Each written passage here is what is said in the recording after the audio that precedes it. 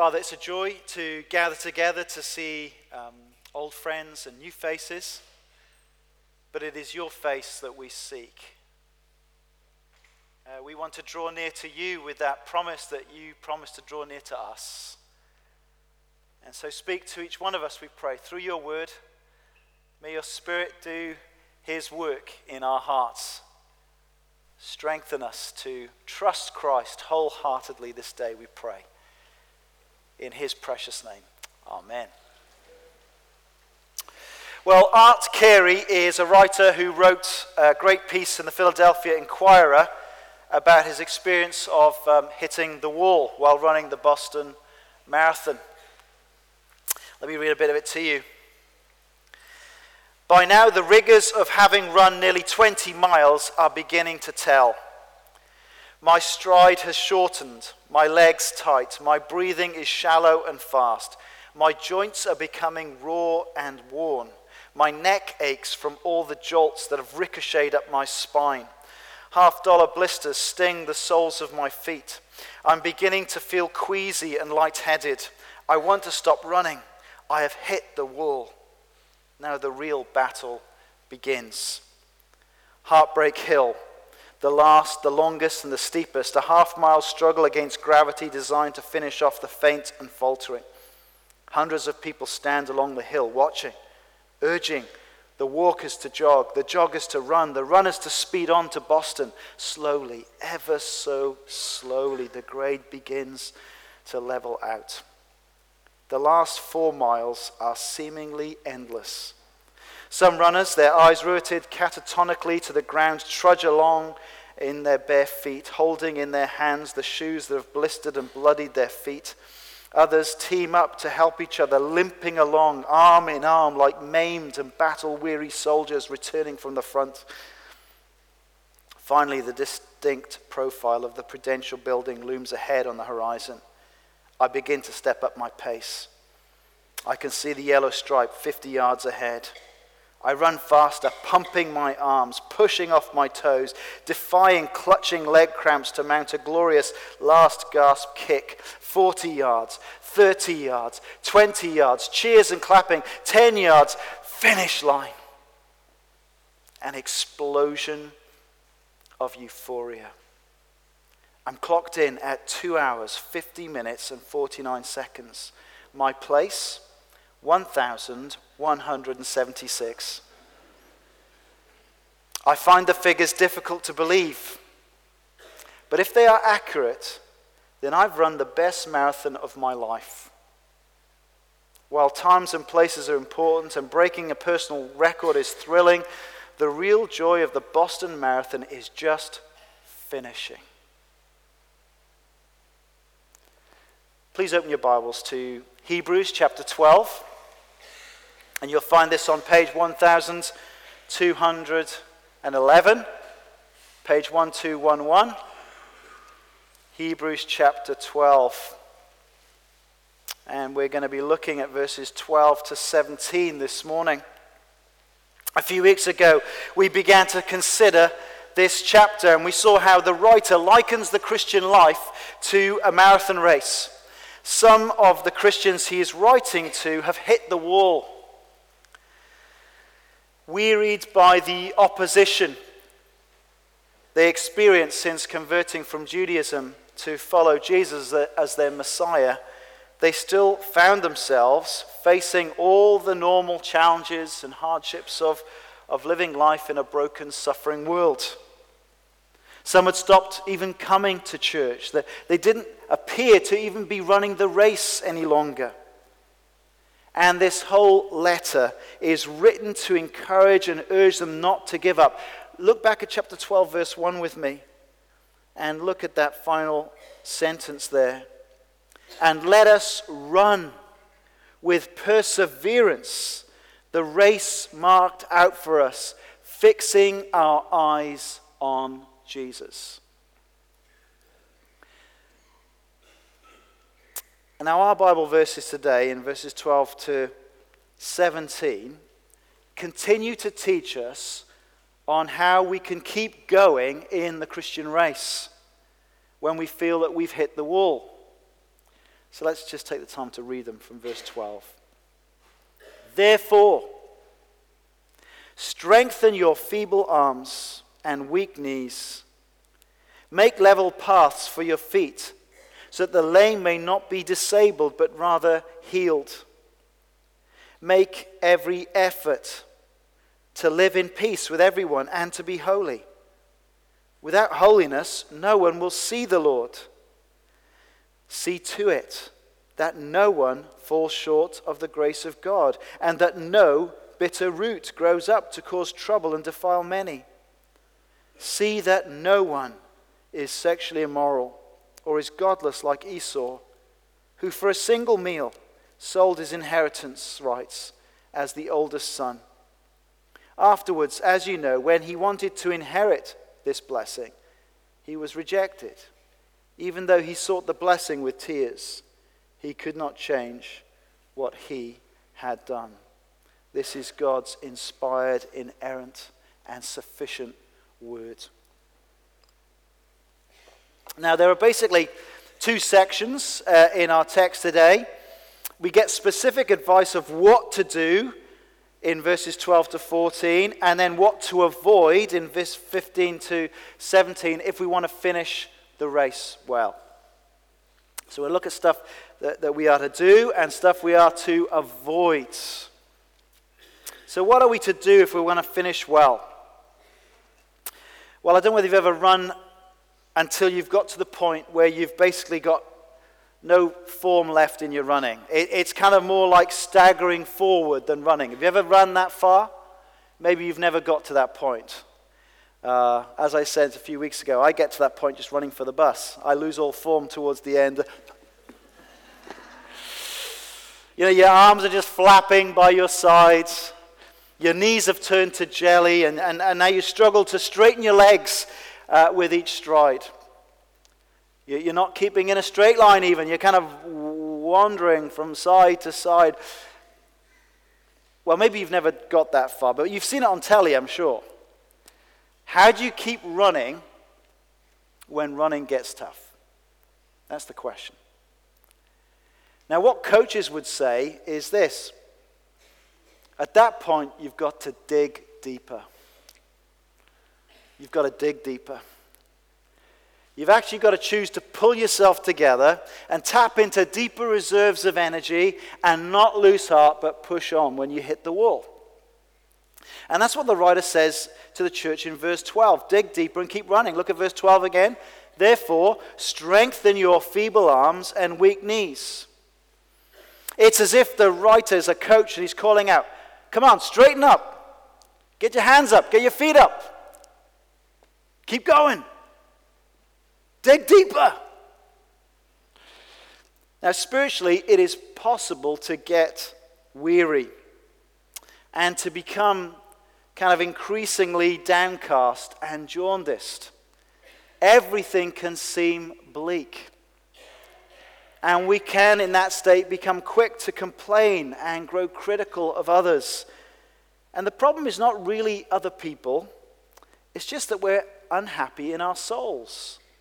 And that unhappiness just spreads itself out liberally everywhere. We're spiritually sagging. We've stopped running and we're staggering about and we're barging into everyone around us. And there are times when we need someone to love us enough to say to us, pull yourself together. A church minister in South Africa told me once how he had a time of protracted difficulty in his church there, and he phoned up another minister, Dick Lucas. If you remember, he spoke at my induction. I'm looking forward to seeing him next week. And he phoned up Dick, and he started pouring out his troubles. After a few minutes of this, Dick stopped him and said, "Brother, I'm not going to listen to any more of this moaning. Goodbye." And he put the phone down. Doesn't seem very loving, but actually it had the desired effect. He realized he was just moaning. And he needed to repent of that. And he resolved at that point to move forward. And sometimes we need to love each other enough to not merely make nice, compassionate noises, but actually say to each other, come on, mate, pull yourself together. Verse 12 is is a quote from Isaiah chapter 35. And it describes people walking on the highway of holiness. And Isaiah stirs the weary with this reminder that is quoted here. But here it is from Isaiah. Strengthen the feeble hands, steady the knees that give way. Say to those with fearful hearts, be strong. Do not fear. Your God will come. He will come to save you. And we need to remind ourselves, you know what? God is achieving these salvation plans. Jesus Christ is returning. We don't need to lose heart. We don't need to give way to fear. Let's dig deep and keep going forward. And the second way to finish well is linked to it, and it's this, that we need to run together, verse 13. In 2016, there was this incredible moment in the final of the World Triathlon Series. And the two British runners, they're two brothers, there's Johnny and Alistair. And Johnny Brownlee, at this point, was leading on the final straight. It was about 400 meters to go. Do you remember this? 400 meters to go to the final, to the finishing line. He was winning, and he just suddenly hit the wall. His fatigue overwhelmed him, and he just did all that floppy, staggering thing. And he virtually stopped. Now, Alistair was running behind him, and Alistair could have just powered past him. He'd nursed his energies better. He could have powered past him to win. But what did Alistair do? He ran up to him, grabbed his arm, put it over his shoulder, straightened him up, and they staggered towards the line together. Now, the guy in third place couldn't believe his luck. He ran past them both and won. But it was a beautiful moment. Sometimes relationships in a family are more important than coming first. And the writer quotes from Proverbs chapter 4 here, and he uses it to call them to run this race together, to help each other to keep running the race. Verse 13, make level paths for your feet, so that the lame may not be disabled, but rather healed. And the idea is that together we can help each other run straight towards the line. By our support of each other, we can be helped not to be staggering around and not to be tripped up by sin. People who are struggling and limping, and if they keep staggering around the way they are, they're going to fall down and they're going to disable themselves. Well, we don't want that to happen, and so we gather around and we run together towards the line. Now, perhaps you've come to church today and you've had just a stellar week. Your eyes have been fixed on Jesus. You are running a beautiful race this week. But I can guarantee it, there are people in this room right now and they've had a terrible week. And they've been stumbling all over the place. In fact, they almost didn't come out today. But somehow they managed to get out. Now, what I want to encourage each one of us is, if you've had a really strong week, stick around for tea and coffee. Look out for someone. Find out. Get alongside them. Listen to them. Pray with them. Put their arm over your shoulder and help them to run this next week ahead. Perhaps you felt like you've been limping this week and you're chatting to someone and they're limping. Good. Two limpers can help each other limp to the line. Just like in the Boston Marathon, teaming up. It doesn't matter how elegantly you're running as long as you're heading towards the finish line. See, the joy of completing is heightened when we finish the race together. There's no special prize for who gets first. But there's great joy when we get there together. And that's why there's such a strong encouragement in this letter about this mutual ministry of encouragement. Hebrews chapter 3, but encourage one another daily, it says, as long as it is called today, so that none of you may be hardened by sin's deceitfulness. And in chapter 10, it says this, let us consider how we may spur one another on towards love and good deeds, not giving up meeting together as some in the habit of doing, but encouraging one another. This is one of the reasons we gather together. We gather, yes, to meet with God in his presence, but we gather to encourage and build each other up. Thirdly, run after peace and holiness. Verse 14. Look at verse 14 again. Make every effort to live in peace with everyone and to be holy. Without holiness, no one will see the Lord. Now it's clear as we read the Bible that both peace and holiness are already ours as a gift of God that we receive when we put our faith in Jesus. By trusting what Jesus has done for us on the cross, in his death upon the cross, that we are cleansed from our sins, we are redeemed, and we have been made holy. And so now we're welcomed into the presence of a holy God. We have peace with God, and we've been made holy. It's our new status, it's our new privilege, and it happens as soon as we put our trust in Christ. But now he writes to these guys and says, look, work it out. Live out the reality of this in your lives together. You know, we've got peace with God, then we need to work out that peace with our Christian family.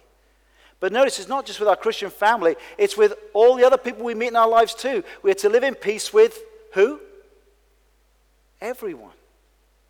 Everyone. Remember, in the original context, the original hearers or readers of this letter, they've been experiencing hostility for trusting Christ. Some of them have been thrown into prison. Some have had their stuff confiscated. And notice that he writes them and he says, look, he doesn't say to them, look, get revenge, get your own back, be aggressive. No, he says, seek peace.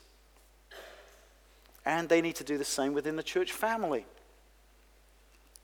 When the pressure is on, it's all too easy to take it out on the people you love, to take out your unhappiness on others.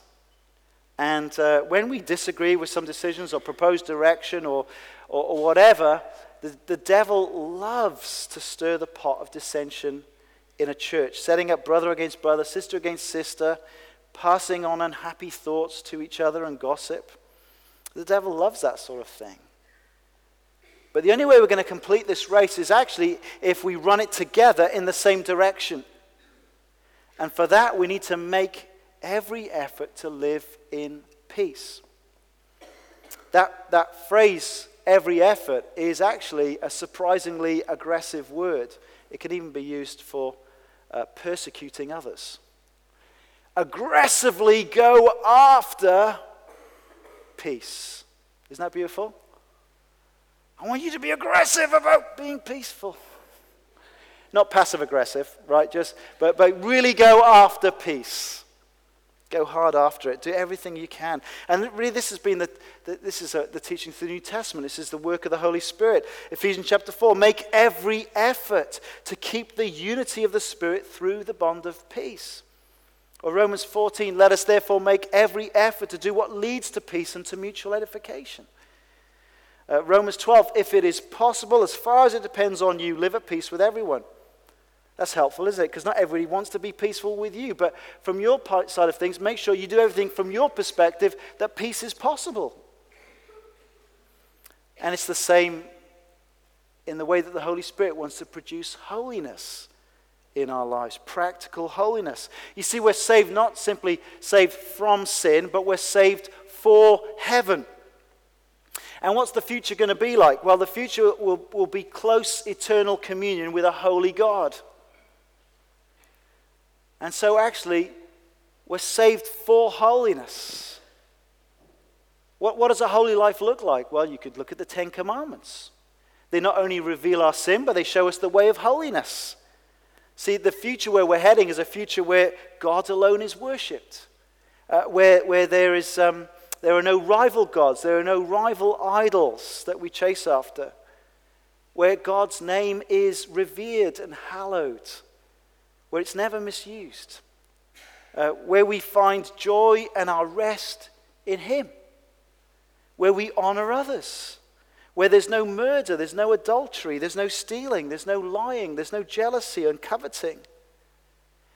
The way of holiness is described in the fruit of the Spirit, where there is love, joy, peace, patience, kindness, goodness, gentleness, and self-control.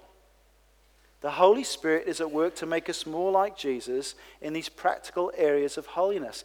And we are not only to aggressively pursue peace, but we are to aggressively go after holiness. It's part of what we're running towards, running to work out in our lives. These things do not come about by coasting, but by active energy and pursuit. Holiness is not the bonus extra for the enthusiastic. The Christian race is ran on the highway of holiness, as it says in Isaiah 35. And the amazing promise for those running this Christian race, pursuing peace and holiness, is that you will complete the race and you will see the Lord. I don't know who you'd love to meet. I heard that the highlight for Meghan Markle's mum was meeting the Queen and having tea with the Queen. People say it's pretty exciting. But what would it be like to meet the Lord? To see the full glory of God in the face of Jesus Christ. What will that be like? One of the evidences that someone is a genuine Christian is that they care about holiness.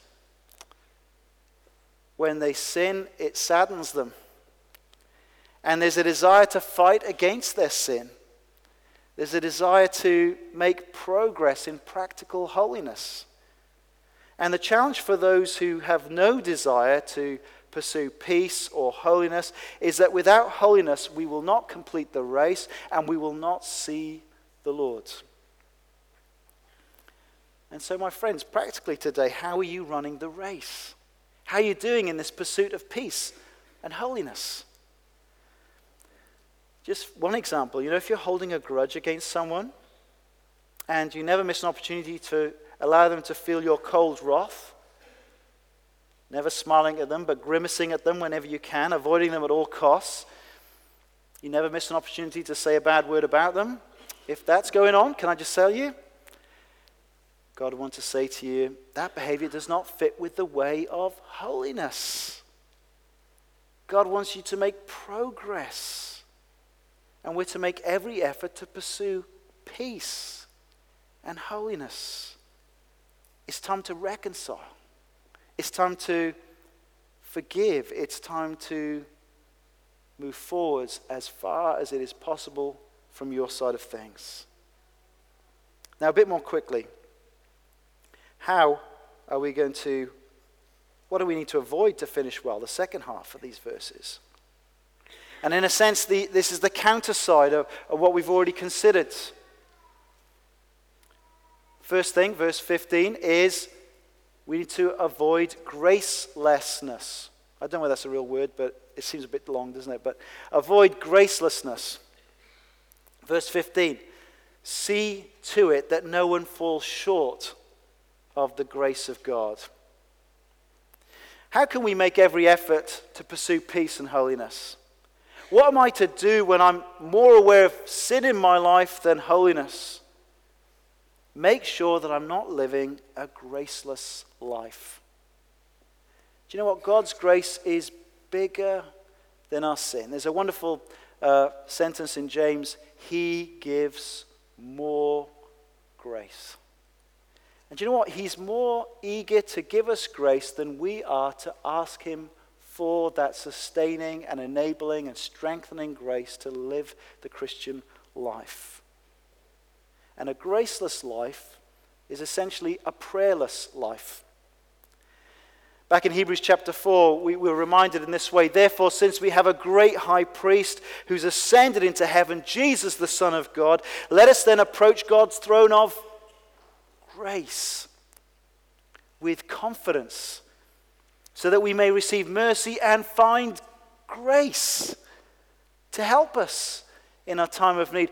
Everything has been done now for the Christian to approach the throne of grace and get more grace. He gives more grace. You need to come to Him. But a prayerless life is a graceless life. A graceless life is one that stops coming to church and hearing where the Word of God is both preached and lived out. Turn over to chapter 13. We're going to come to this in a few weeks. Look at verse 7. Remember your leaders who spoke the word of God to you. So what's the job of a Christian leader? To speak the word of God to you. Remember your leaders who spoke the word of God to you. Consider the outcome of their way of life and imitate their faith. So leaders are to model what obedience to the word of God looks like. Verse 8, Jesus Christ is the same yesterday and today and forever. Do not be carried away by all kinds of strange teachings. It is good for our hearts to be strengthened by grace. Do you know out there's all sorts of weird teaching. It's not going to help you. There's been a lot of stuff in the papers about a guy called Jesse Duplantis who's trusting God for a $54 million jet. I can tell you right now, he's not preaching the gospel. Don't give him a cent. He's not teaching you the truth. There's lots of nonsense out there that won't do you any sort of good. Don't be carried away by all sorts of strange teaching. But you know what? Our hearts will be strengthened by God's grace as we listen to those who will rightly speak the word of God to us and model that in their lives. And a graceless life is when we miss out on the opportunities of coming and meeting with God's people, to hear the word of God taught, to see godliness worked out in the life of a congregation, to know what it looks like.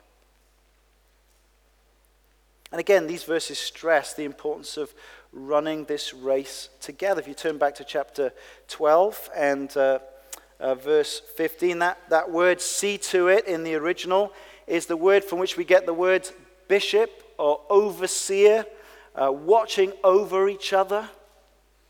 And the idea is that each one of us as Christians are to be like bishops, overseers, watching over each other's lives, having a care for where people are spiritually at, caring for each other's souls, to make sure that people are not falling short of the grace of God.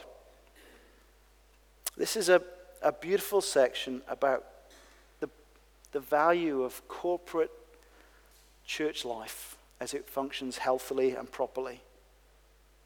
The role of pastoral care is not the exclusive privilege of pastors and the staff team of the church. And do you know what? Practically, it is not possible. If pastoral care is just about me visiting you and I see one person a day, I'm not going to see you I'm going to see you once every couple of years. It's not practical. It's not even biblical. We're called to do this careful pastoral care and watchfulness over each other's lives. All of us, if you know Christ, we're all called to be engaged in this.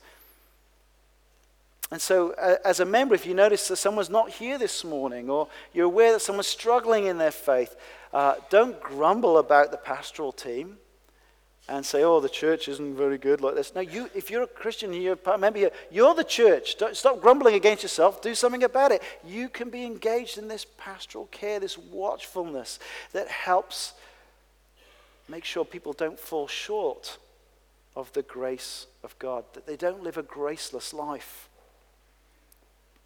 Second thing we need to avoid is to avoid apostasy.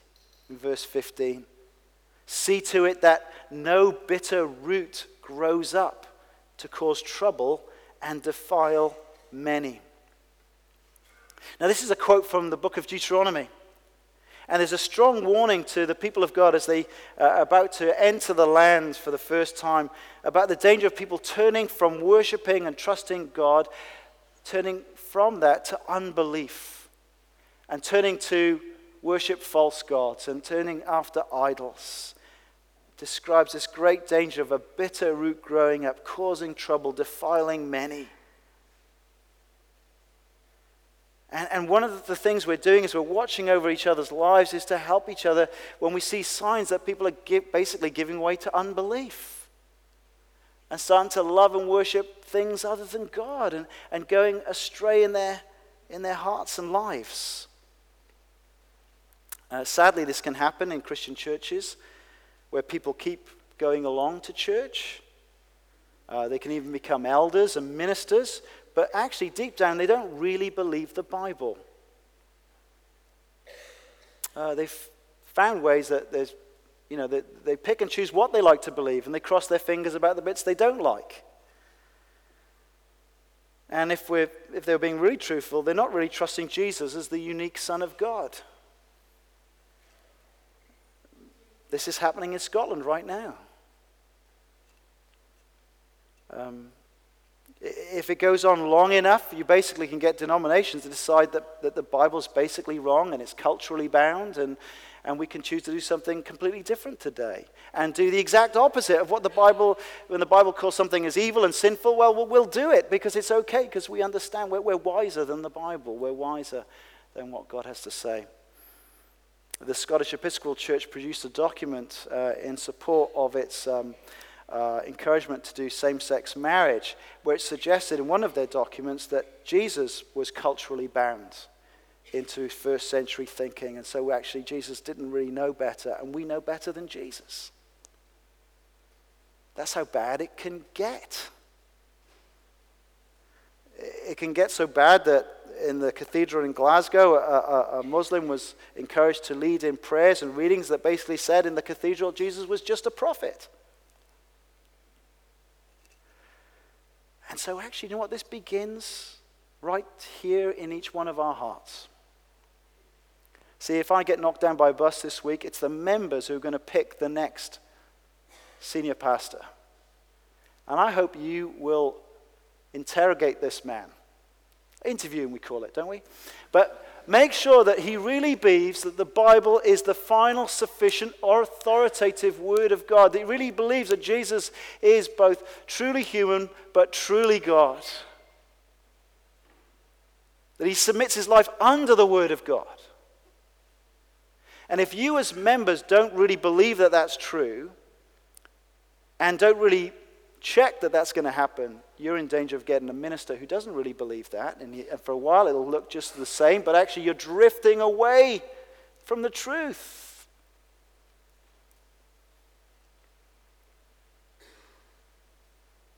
And it'll cause a defilement in the church.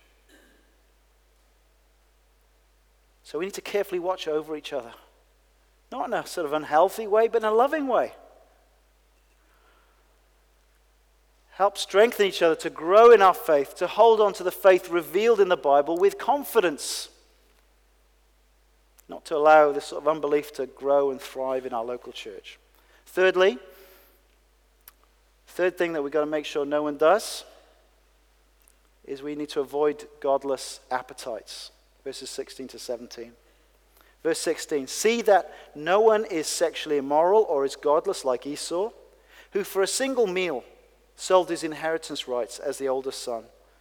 Afterwards, as you know, when he wanted to inherit this blessing, he was rejected. Even though he sought the blessing with tears, he could not change what he had done. You could do a whole Sunday sermon on this one section. But in essence, we need to watch over each other that we don't become like Esau. We read about it earlier in the service. Esau, the firstborn son, the redhead, not that really affected it, but he received the birthright of the promises of God as the firstborn son. The promises that God had given to Abraham and his father Isaac. These promises are basically promises that lead to the gospel, that lead to the coming of Jesus Christ. So really, these inheritance rights are gospel promises that are about our salvation in Jesus, ultimately. But when it came to it, for Esau, his physical appetites for fun, for sex, for food, turned out to be more important than the promises of God. And when he came in from the fun of hunting in the field, he traded his whole inheritance rights for a bowl of lentil stew. Now, a good lentil stew is tasty. But really? You know, he was eventually full of remorse. I'm not sure he was ever repentant, but he was full of remorse, realizing in the end that he'd missed out. The life of simply living for godless physical pleasure had taken him to a place where no change was possible. Now we're surrounded by an Esau culture. Sexually immoral, the word here is is the root word pornos. We're in a pornographic culture. It's all about having a beautiful body, chasing sex, maximizing physical pleasure. Basically, go at it. Satisfy all your appetites as far as you can. And seeing Harvey Weinstein being charged for various sexual offenses, we're reminded of the absolute carnage and the brokenness of a culture that pursues sexual freedom, but actually has inherited enslaved addictions, sexual brokenness, pain, depression, and loss. That's the reality. So much brokenness in our culture. And my Christian friends, what do you have as a Christian? You have the Word of God. You have great and precious promises from God that if you trust Christ, in the end, it's going to be utterly glorious. And each one of us in this Esau culture are being asked, what do you value? This week, what will you value? Will you value the promises of God? Will you keep hanging on to Jesus? Keep running the Christian race? Will you stay on the highway of holiness? Or will you basically think, below this, I'm going to live for lentil stew. I'm just going to go for something that temporarily satisfies me. But the lentil stew, within 24 hours, it's gone. It's empty. The church that he's writing to were in danger of doing this very thing that Esau was doing. It was getting too hard. And they were tempted to back away from following Jesus. And so the writer of the Hebrews says to them, and he says to us, beware of these godless appetites. We're in a culture that acts as if God doesn't matter. He's not a big deal. Who are you going to listen to? What God has to say in his word, or this ephemeral, ever-changing, dysfunctional culture? See, God wants us to finish the race well. And that's how we're going to see the Lord. And so what do we need to do? Well, we need to dig deeper and keep running. We need to run together. We need to run after peace and holiness. We need to avoid gracelessness. We need to avoid apostasy and godless appetites. We need to fix our eyes on Jesus, the pioneer and perfecter of our faith. His grace is all we need. His amazing grace. Grace has brought us safe thus far, and grace will lead us home. Look to his grace today. Can I invite the band up? We're going to close with that very hymn. If you need prayer for any particular issues, there's going to be a prayer team down here.